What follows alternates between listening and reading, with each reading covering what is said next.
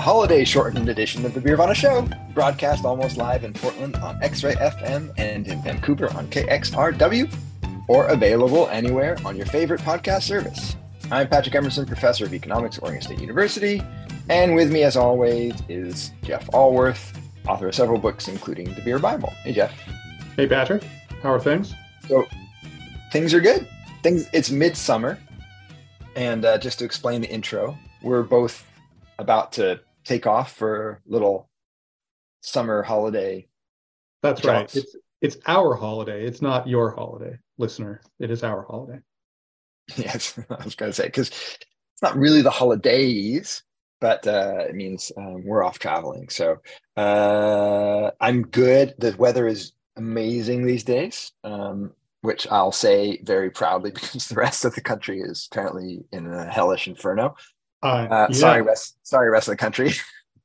we had one hot snap, which was, no longer atypical, but mostly we've been having basic standard Portland weather, which is quite nice. High around 80, cool at night, very nice. Yeah, it's actually been a little cooler than normal, apparently. It's been delightful, warm enough to enjoy and not too hot to die, which is right. For me that it's that nice little Goldilocks zone. Yeah, we always have, and now it's less common, but we'll see how it goes for the rest of the summer. Yeah, and crazy weather everywhere. I'm off to go to Maine, my now becoming annual trip off to the wilds of Maine. And Maine seems to be surviving pretty well, but other parts of New England are being hit by torrential downpours, and then there's heat a little south, and there's smoke from Canada, and yeah, it's just your typical worldwide hellscape, post-apocalyptic climate change hellscape. Yeah, I think Vermont's a lake right now is what I'm seeing in the news, and it's kind of bad. Parts of New York, but I'm going from one sort of Goldilocks place to another Goldilocks place as far as I can tell. So let's keep our fingers crossed that I can just fly across the hellscape and land in land of things. It sucks for those in it, so I'm just being frivolous. I'm being frivolous, but don't think I'm not empathetic to those who are really suffering. I don't do well with heat and humidity. And Jeff, speaking of, I'm headed into tell us where you're going. the beautiful weather. I'm headed off to the Tulsa, Stillwater, Oklahoma region, where my friend Franz Hofer, who I don't know if anybody will remember this, but a couple of years ago I think it was now 4 years ago, I was in Austria, and Franz showed me all around Vienna. We became friends. And he has a homebrew club in the Oklahoma region, and I guess it's all close enough. I'm going to find out about this. I guess Stillwater and Tulsa are close by. So I'm doing an event there, and I'm going to get see some Oklahoma breweries and kind of get a sense of Oklahoma, a state I've never been to, but which my family is from. So that's interesting. Back in the olden days, 100 years ago, my family immigrated to Oregon from the Sooner State. So don't think I knew that. It's new intro for me. It's like 96 and 80% humidity, so that's going to be good times. By the way, I should mention off the outset that because we're both busy preparing for our trips, we're doing this via Zoom, so we're not actually together, and that explains Jeff's terrible audio. Mine, I'm sure, is like crystal beautiful, clear. I think my audio is good. Is it not good, or maybe you have your terrible speaker? No, I'm just winding you up. Well, I got my AirPods in, man. See, I'm high tech. All right. By the way, I was thinking, because we did have a hot spell, and that coincided with 4th of July. And so on the 4th of July, in order to beat the heat, you and I and our lovely partners went to a McMiniman's Baghdad Theater, watched the Indiana Jones movie, and drank beer. And I mentioned this because we've mentioned the McMinimans in the past. They are celebrating their 40th anniversary this year. It's not entirely clear precisely when you should start marking time for them, but they decided that 40 years ago was the right moment. And so for those who are local, but for those who aren't, the McMinimans are started, what was it, 84 when the brew pub law changed? Is that right? 83, 84, something like that? I think it might have actually been 85. 85. Because So breweries, just about. yeah, the breweries launched first, and then they started lobbying the legislature after they opened. And the first two opened in 84, and then the McMinimans decided they wanted to start brewing. They had opened in 83 with the Barley Mill, which was just a pub at that time. Right. So, yeah, I think it was 85, maybe 86, but anyway. Yeah, and we arrived soon thereafter in the neighborhood in which their Hillsdale Brew Pub was, and they've were fundamentally, I think, set the template for what a brew pub was for the next 20 years. Even today, I mean, I was shocked when I was talking to the guys at Great Notion. Their model is the McMinimans. It's not Treehouse. They want to have begun slowly building a little empire of brew pubs, and they really the McMinimans. It is a city that likes pubs where you can get food, and that all goes back to the McMinimans, as you know. I was about to say, yeah, in other parts of the country, a lot of brew places just are tap houses or have minimum food. They always had a full menu. And created this aesthetic of sort of an opening place, family friendly, lots of light, so on.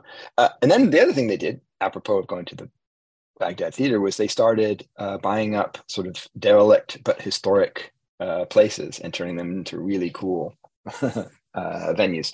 And we don't need to go into that because we think we've talked about it in the past, but old schools, old poorhouses out in the countryside, old churches. In this case, it was an old big single screen movie theater built in the 1920s, I think, by Universal Studios that was about to go the way of many of the others, and they completely restored it. They put in a kitchen, they have beer, you can watch a movie, and it's great. One of the big old movie palaces that they made a century ago. They saved it. And they restored it so beautifully. I mean, it's amazing. It feels like it was just built. So it's always fun. It's always fun to go there. Anyway, so I just thought I would mention that and say happy anniversary to the McMiniman brothers. That's right. Both, by the way, Oregon State University grads. So Oregon State University is very proud of them, even though they're very reclusive. They are super elusive. I don't think they do too much. I've never met the two. I've tried to interview them, have not pulled it off. I think they don't know that blogs exist. My sense is they are very analog kind of guys. To be fair, Jeff, I don't think anybody knows blogs exist. Well, or anything else. I mean, if I were, they know the Oregonian exists. So they gave Andre Meunier, an exclusive because back in '83, the Oregonian existed, our local newspaper. So they give them the time of day, but I don't think they give anybody else the time of day. Yeah. So, all right. So happy anniversary to those guys. They're going strong, by the way. They're still working on new places, opening up new places, buying up historic places. And they have this empire. I don't remember what it said. What it must be 60, 70, 80 places now, all throughout the Northwest and beyond. I'm shrugging. I have no idea. Yeah. It's pretty impressive. And they have quite a loyal following. They do a passport where you can sort of check in at each of their many, many, many outposts. And I see those people carrying those things all the time when I go to their places. So when they launch that could be a topic at some point for us to get into. These because you get perks, it's like a little passport, but you show up and you tick it off, and then they give you a discount, or maybe you can earn free beer and stuff like that. And I also thought it was going to be a total dud when they launched those now a decade or more ago. I can't remember when they launched, a long time ago. But you're right, they're a big deal. When we were waiting for you to show up, we got to the theater a couple minutes earlier than you, and we saw people charging up with their passports. Sure enough, I know people are really into it. I've been doing where people are very concerned that they get their passport stamped, and that was like the main order of business. Like, need my passport stamped. Okay. Anyway, we should talk about what the pod is going to be today and what it's not, because we're pressed for time. We want to make sure we stick to somewhat of a schedule. We're very proud of the fact that we've been back on a regular schedule, so it pains us to miss. So today, what we're going to do is we're going to do a deep dive into the mailbag, because you all have been very generous with your outreach and communication, and we thought this would be a good moment where we could just spend some time answering your questions, hearing your thoughts, and get in a little sort of short form pod before we're off. And then we have a concept where we might try to do some kind of report from our various destinations, Maine and Oklahoma, and we're noodling on that. So stay tuned. Yeah, we may. The big concept there is we may do that on Zoom with Patrick in situ in vacation land. So that'll be fun. Hanging out in coastal Maine, drinking Maine beer, which is just about paradise for me. That's right. You have a lot of work to do. You have to get busy. You have to bundle the family up and cart them off to all the different breweries so you can make a good report. So pressure's on you, pal. Yeah, we'll see. We'll see. You might have to be satisfied with a couple. All right. But I can always collect beers as well. So that I can do. I'm good at collecting and drinking the beer. You should definitely try to make it to Oxbow, the one on the coast, if you're anywhere near there, because that one's really a treat. Well, I was planning on going there, but I was thinking of the one they have like a farmhouse place. Is that the one you're talking about? Yeah. Or are you talking about their original brewery is the one on the coast. They have a tap room in Portland, but their brewery is I think it's in Newcastle. Yeah. I didn't think it was coastal, but anyway, we're talking about the same place. Yes, I have that I missed out last year, but now I have a whole outing that's going to take me down well, back west, I guess, if you're really talking about Maine in Maine terms, back west, down the coast, up the coast, back to Portland. So I'm hoping to hit Oxbow on the way or on the way back. And the place just past Portland that you and I discussed, and now I'm blanking on the name. Maine Beer Co. It's got a very elusive name. Oh, well, no, sorry. That sort of goes without saying that I'm going to Maine Beer Co. But I'm talking about Sacred and Profane, Sacred and Profane, isn't that? Oh, right. What it's called? Yep, that's right. That's Brianne Allen's new place. Or Biddeford. In Biddeford, right, which is her like extremely authentic, I think mostly Czech style brewery where she only does lagers, and I think she decocts them, and she may not even make very many. So she was the brewer at Notch, who of course famously launched the Me Too movement a few years ago. But what's amusing to me is that she departed Notch because Notch, as everyone knows, is one of those 4 or 5 breweries in the country that does super traditional lagers. Notch was way too, free form and loosey goosey. She had to get back to basics and really, really buckle down and get into proper lager making. So that'll be cool. You should try to see that. So Oxbow, Maine Beer Company, Sacred and Profane, and maybe Bizzle Brothers or something like that. Yeah, that'd be cool. That's my itinerary. Yeah. And there's one right by where our place is called Strong Brewing, so I'm sure I'll stop in there at some point too. Definitely do it. Anyway, that'd be good. Stay tuned for that. And I'll go wherever Franz tells me, and we can talk about Oklahoma, see what they got going on. Yeah, I'll be really interested to know. My guess is that light lager is going to be a popular style there, given this weather. It's going to be popular with me, that's for sure. Yeah. Exactly. I was out sorry, before we get into the mailbag, but just really quickly, I was out at Freem because I was up at the Lost Lake doing some paddleboarding and coming back through Hood River. Went to Freem, and they had a nice and you'll remind me the German term for the light beer. They had a nice 3.5% lager that was delightful on the end of a nice hot day, sitting on a hot patio. Right. Schank beer. I think that's how you pronounce it. It's a category. Stark beer is strong beer and Schank beer is weak. I don't know what the term means, but small beer. Yeah, well, that's what they called it, a shunk beer lager or whatever, and it was really tasty. You wouldn't have any idea that it was 3.5% versus 5% or something, and just perfect for sitting out on their delightful patio across from the park overlooking the river. Very nice. All right, well, shall we get to the mailbag?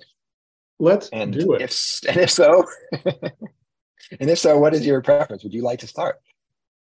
Sure, I can start. We have a few of these, so we're both going to get to bomb into them.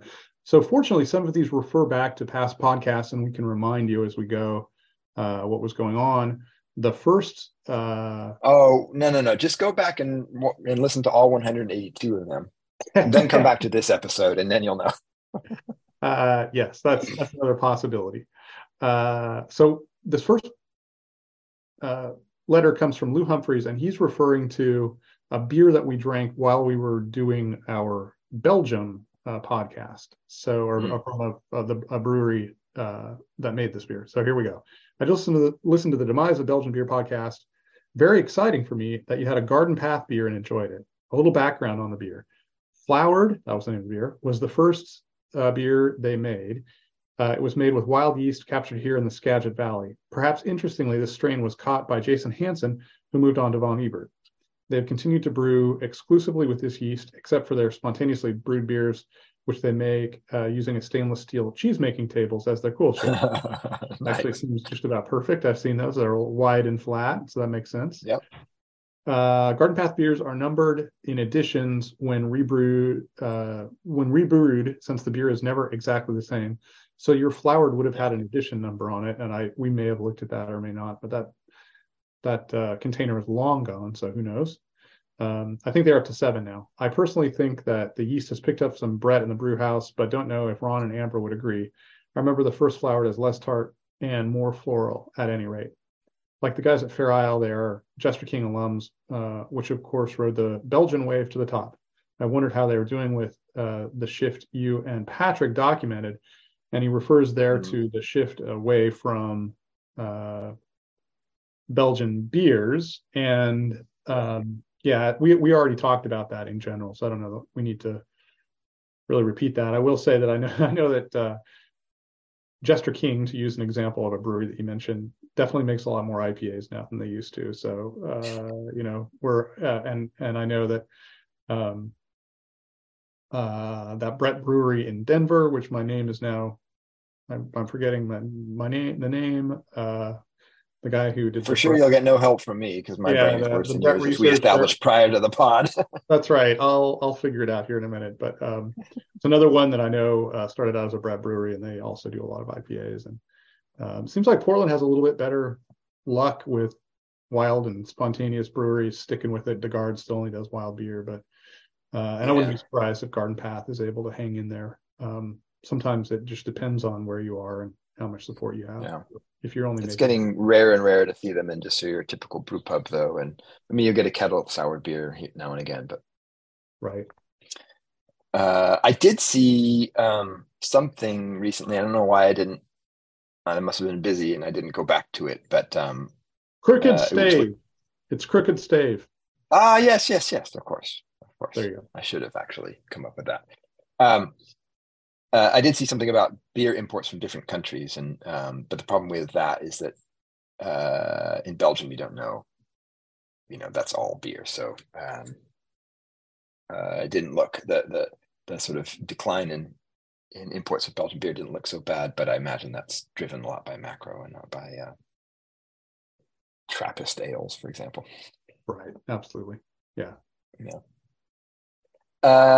Yeah, well, the Garden Path beer was lovely, so look for it near you. Yeah, it has distribution to Portland, which actually suggests something good for them. Yeah.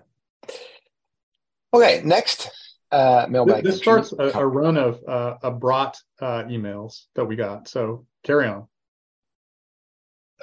Oh, okay. Yeah, I haven't read these ahead of time, so these are all new to me. So Matt from Chicago. This first part of his post refers to another commenter who had traveled across the country and reported back about breweries he saw. And he criticized the Sierra Nevada brewery in Asheville. Take it away, Patrick. Gotcha. Thank you very much for providing the context, because I don't know. John, that must have been the commentator. Shut your mouth. He says, Asheville's Sierra Nevada location is awesome. I went in August of 2021 as a part of a Smoky Mountains road trip. They had a spice stout and that year's Oktoberfest among unique beers on tap. The food at the restaurant was enjoyed by the whole family. The beer garden behind the brewery was gorgeous with lots of things to entertain like bags, bocce ball, and other outdoor games. All right. So yeah, we got to get to Asheville sometime, Jeff. Somebody's got to, Sierra Nevada, they should bring us out. That's true. That's true. Yeah. Well, they should bring us out to set the record straight. Yeah. We'll get an objective view out there. Sober, rational. Well, if they pay for it, I imagine what we'll say. Hint. Okay, he writes, spotted cow brats are a hard pass. You shouldn't boil that farmhouse beer flavor. I imagine it would give a sour old citrus taste to the brats. I recently made some with point lager and it was delicious. All right, so this is your. So let's just give a little context. I grew up essentially in Wisconsin and Madison on bratwurst, and was at some point in the Instagram I described the proper technique of cooking brats, and that is to boil it in beer and onions first, and then a quick turn on the grill. And we were discussing what kind of beer, and I've tried lots of different kinds of beer, and it's true. You'd be amazed at how much of the beer flavor gets infused into the brat. And so I've tried it with like stouts and dark beers. Didn't prefer it. IPAs, I think, are a disaster. And light lagers tend to be the right beer. And in fact, I just like a good mass market light lager, like I did mine in Pabst Blue Ribbon. Yeah, the gold medal winning macro lager from our previous podcast. Right. That's right. The judgment at Lentz. Well, it continues. Joe Wagner from Iowa. So just to go back, so this is going to be ongoing. I think the podcast will have a regular feature on Now We're Brewing Brats. Browers. Yeah, exactly. or a spinoff, or the spinoff podcast, Bratvana. Right. Bratvana. Bratvana. Yeah, Matt, I believe lives in Chicago, and he called out Hawkeyes. So I think he is originally maybe from Iowa. Our next post from comment from Joe Wagner is the original person you may remember who suggested putting the brats first and then putting them into beer. And yes, so this rocked my world. Exactly. Yeah. Grill the brats quickly first and then boil them and then eat them after that. Sounds terrible, but and apparently we were unflinching in our reaction. But he writes, I just wanted to defend myself after listening to the latest podcast. I was the, quote, Philistine on Instagram who advocated for browning your brats on the grill before putting them in the beer and onion mixture. I know this is a total reverse from tradition, but it's how I grew up in northern Iowa. I don't know. I don't know where my dad learned how to cook them that way, but it's how he did it as long as I can remember. The result is a totally different flavor. I bet it is. At least Patrick had an open mind and seemed willing to describe it. Smiley. Yeah, that's right. Yeah, I'm all about experience, man. Anyway, I couldn't let my honor go besmirched without responding. Despite the slander, I've enjoyed the podcast and your writing. Cheers. So good way to step up for Hawkeye pride. Patrick probably, he's always very confident in his views, but it doesn't actually reflect on his accuracy. So who knows? Well, I'll say that I had I have a son. He's 17. He's going to be a senior in high school. And I realized the other day that he has no life skills. None. Like, well, I don't think he would. That would be accurate for a 17-year-old boy. Yeah, but it's particularly accurate for him. My older son had many more life skills at this point, but I'd sort of been, I think a younger son maybe kind of rides the coattails. And I just woke up one day realizing that there's nothing he can do, like absolutely nothing he could do for himself. He would just shrivel into a raisin and die. So I understood that the number one task was to teach him how to cook bratwurst. That's right. I was going to try Joe's technique, but this was a very important teaching moment. And so we got out the Pabst Blue Ribbon, we got the onion, we got the brats, and I had to teach him the way I knew from Wisconsin, by the way, which, No offense to, well, yes, offense to people from Iowa and Illinois, but I don't want to hear shit about bratwurst from you guys. No, Joe, I'm joking, Joe. If you want to know about bratwurst, you come to Wisconsin and find out. So I taught him the right way. I do want to try Joe's technique. It just wasn't the moment. Had to make sure that my son wasn't confused, because he is 17 and easily distractible and confused. So had to teach him the right way. The next time, though, Joe, I will try it After our for various you. after our various expeditions, we'll have to get together and have a barbecue, and we can try the Joe slash Northern Iowa technique. And Yeah, we can do it both ways. We'll do it both ways. We'll see one batch one way, one batch the other, and we'll have the great judgment of Selwood. And That's right. We can do triangle tastes. We can bring the ladies in, see if they can detect the difference, which they prefer. Yeah, we'll do a blind tasting. It'll be all right. We'll figure it out. We'll settle this once and for all. But I'm intrigued, Joe. I am intrigued. I don't think anything good comes from Iowa, but nonetheless, I will give it a try. Matt Van Wyck came from Iowa, so something good comes from Iowa. Oh yeah, the song guru, partner at Ailson. That's right. Very good at brewing beer. That's right. Okay, James McDonald writes. James McDonald, who was inspired to write in following the news of Skagit Malt's demise. Yeah, R.I.P. Skagit Malt. He writes, one thing might be worth getting Patrick's thoughts on is how often these small businesses, including breweries, survive only because the owner-manager is dramatically undercompensated for his or her labor, which works for a while, although it might be very hard on the owner. But it means that when it comes time to sell, there's not actually a viable business there that anyone would want to buy. In parentheses, of course, sometimes the sweat equity ends up getting the business off the ground and there's a happy ending. The owner might earn a terrible salary, or the owner, despite earning a decent salary, might not actually be able to find a replacement at the same salary due to deep specialized knowledge. Either way, the business doesn't work in other hands, and there's no easy exit. I'm not saying that that's Seth's situation. Who knows? So Seth, I should have added there. Seth was the owner of Mecca Grade Malt, which is now on the block. So yeah. A news flash came out recently. There's a local brewery in my neighborhood called Unicorn Brewing. It's a sort of a hybrid. It's a home brew store. You will remember, doddering old man, we had Zach on the pod. Yeah, I'm getting there. Okay. It's a U brew place. You can go and brew beer there yourself on their equipment, and they also brew their own beer, which they sell at the pub and they get some kegs out around town as well. But Zach, who we've had on the pod, look for it, has been the owner. I think this, I imagine, probably relates somewhat to him. I think he's put a lot of blood, sweat, and tears into it, but decided to exit the business, and he's been unable to find a buyer. And so it's all shutting down. They're liquidating everything, and the business will be no more. So I think it's true. There are a way you can keep businesses afloat through just superhuman effort and pinching pennies and things, but that's not the kind of business that's easily handed over to somebody else. And he bought the business from two other people. I don't know what the status was at that point, but they were ready to move on as well. So I feel for Zach, and I feel for people in that situation, because sometimes, despite your best efforts, it's not enough, and then outside buyers just aren't prepared to put in that kind of sacrifice.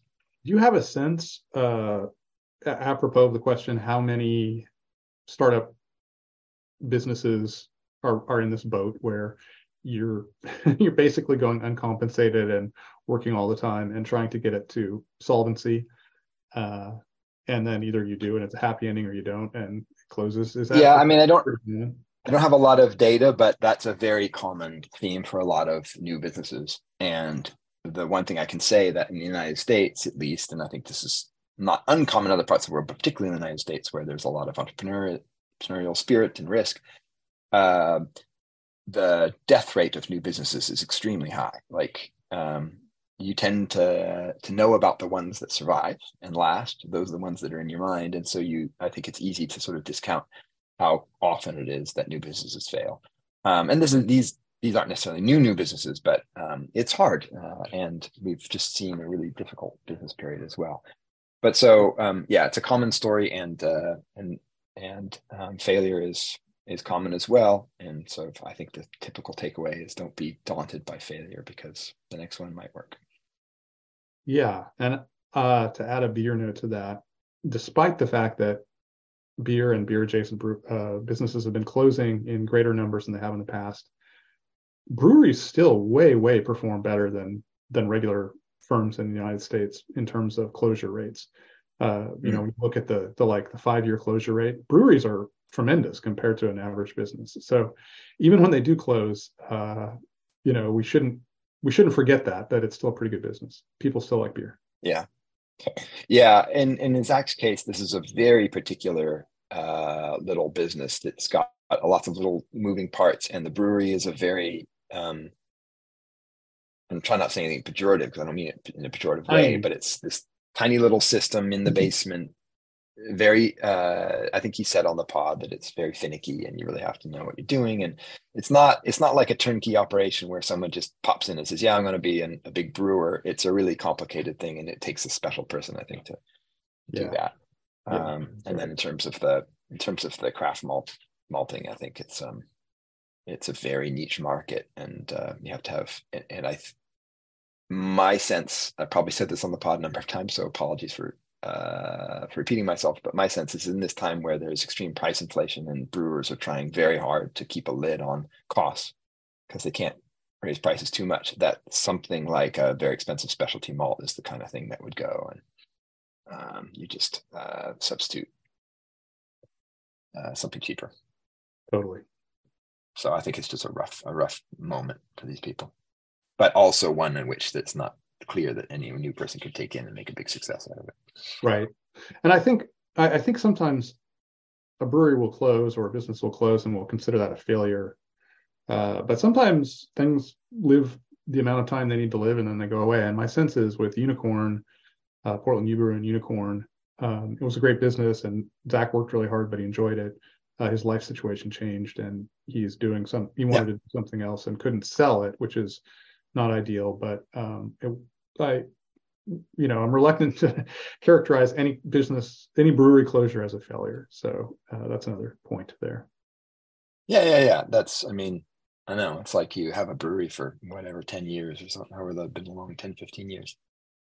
That's a success in many. Yeah, we change metrics.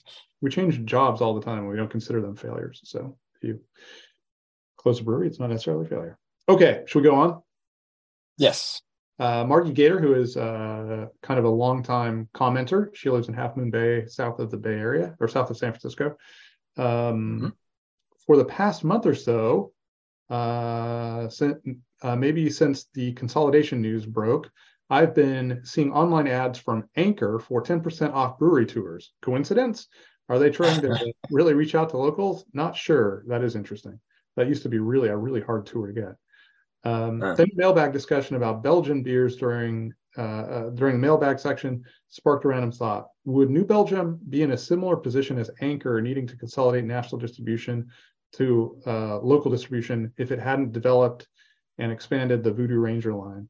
How do larger craft breweries with wide distribution stay relevant? The $1 million question. Yeah. Yeah, we've addressed it a number of times on the pod. What I call these legacy craft brewers, the ones that got big.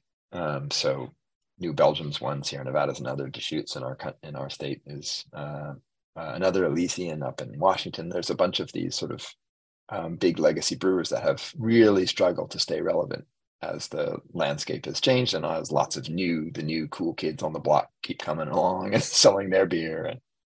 And my first take is yes. I think Voodoo Ranger basically has kept New Belgium afloat as a national brand, essentially. Totally. I think there's no doubt. It's one of the few really big success stories in terms of beer that has regional, large regional or national distribution. We're seeing all the breweries that got pretty big particularly based on a particular beer. So Sierra Nevada, with Pale had to figure out Hazy Little Thing. You could easily ask Hmm. this question about where Sierra would be without Hazy Little Thing. Yeah. We saw other breweries that didn't pull it off. Ballast Point was making a push with Sculpin, and then that all collapsed, despite the Hmm. fact that they had a lot of heft.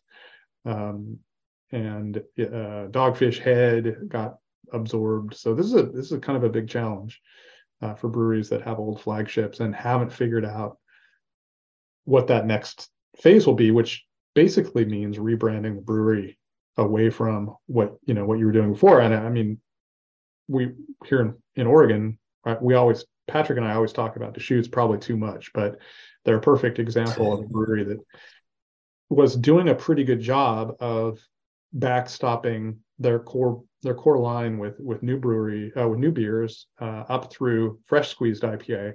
But since fresh squeezed, they haven't really found the thing that's going to go, and they have not turned that into the same kind of line that Voodoo is or that Hazy Little Thing is, and they've suffered as a consequence. So yeah, I think any big brewery that it has national or large regional distribution is going to be in dire straits if they don't figure out something that's going to make the sales hum.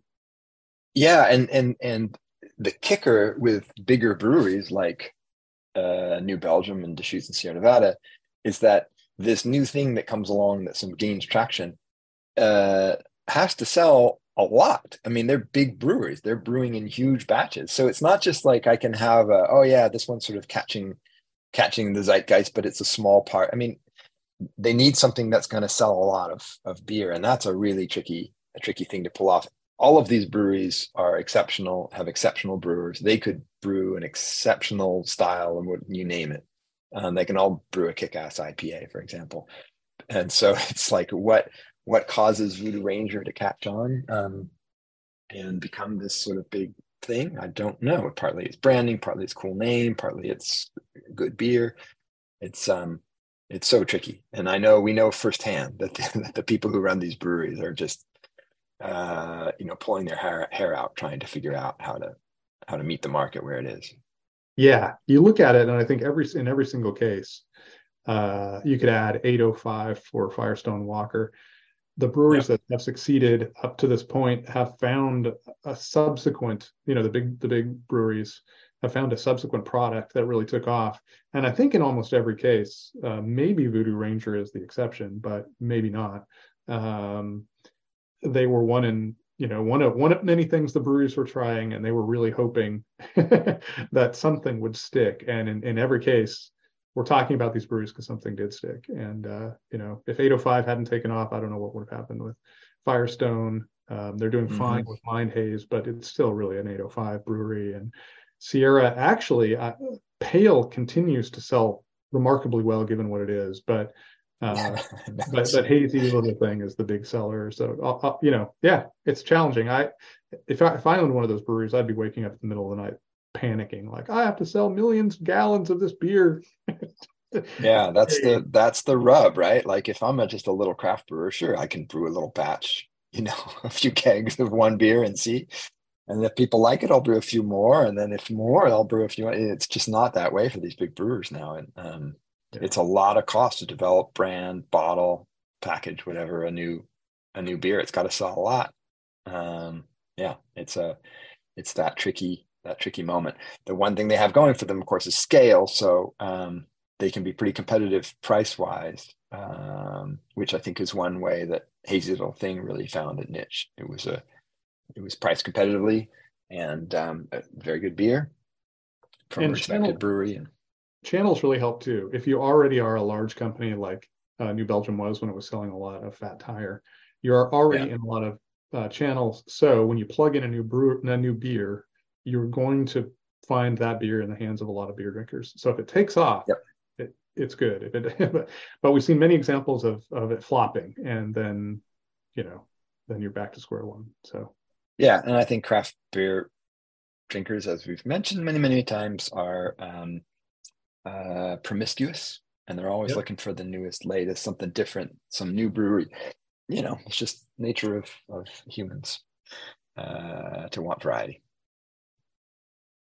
All right, we got one more. I think it's yours. All right. This comes from Scott DeLone from Pennsylvania. Another He previous writes, commenter. sorry. Thank you, Scott. Another previous Yes. commenter. Yeah, thank you all very much. All the good friends of the pod. Listening to the latest pod on Pliny. Great pod, by the way.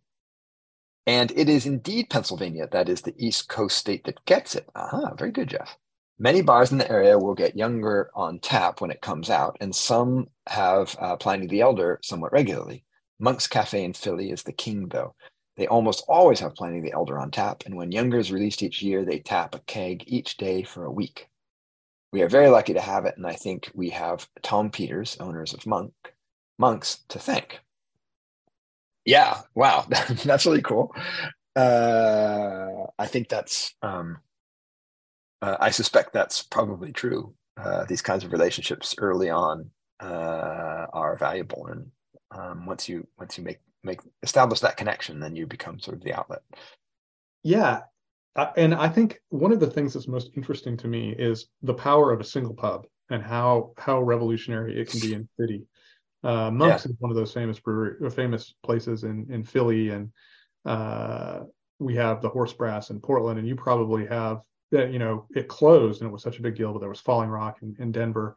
There are these places that don't necessarily sell like all the beer in the city or anything, but they become such an important beachhead for the communication of craft culture that they just become stalwarts. And if they've supported breweries since the get-go, breweries try to support them. So you see these tendrils, and it's kind of an unnoticed factor, particularly in the craft beer side, but a really important one. And it would be interesting to hear, as a teaser to provoke you to keep the mailbag full, in your region, in your towns, do you know of a local brewery like that's been around forever and been the champion? Local pub, you mean? Yeah, what's that? Local pub, you mean? Yep, local pub. What did I say? Did I say brewery? Yeah.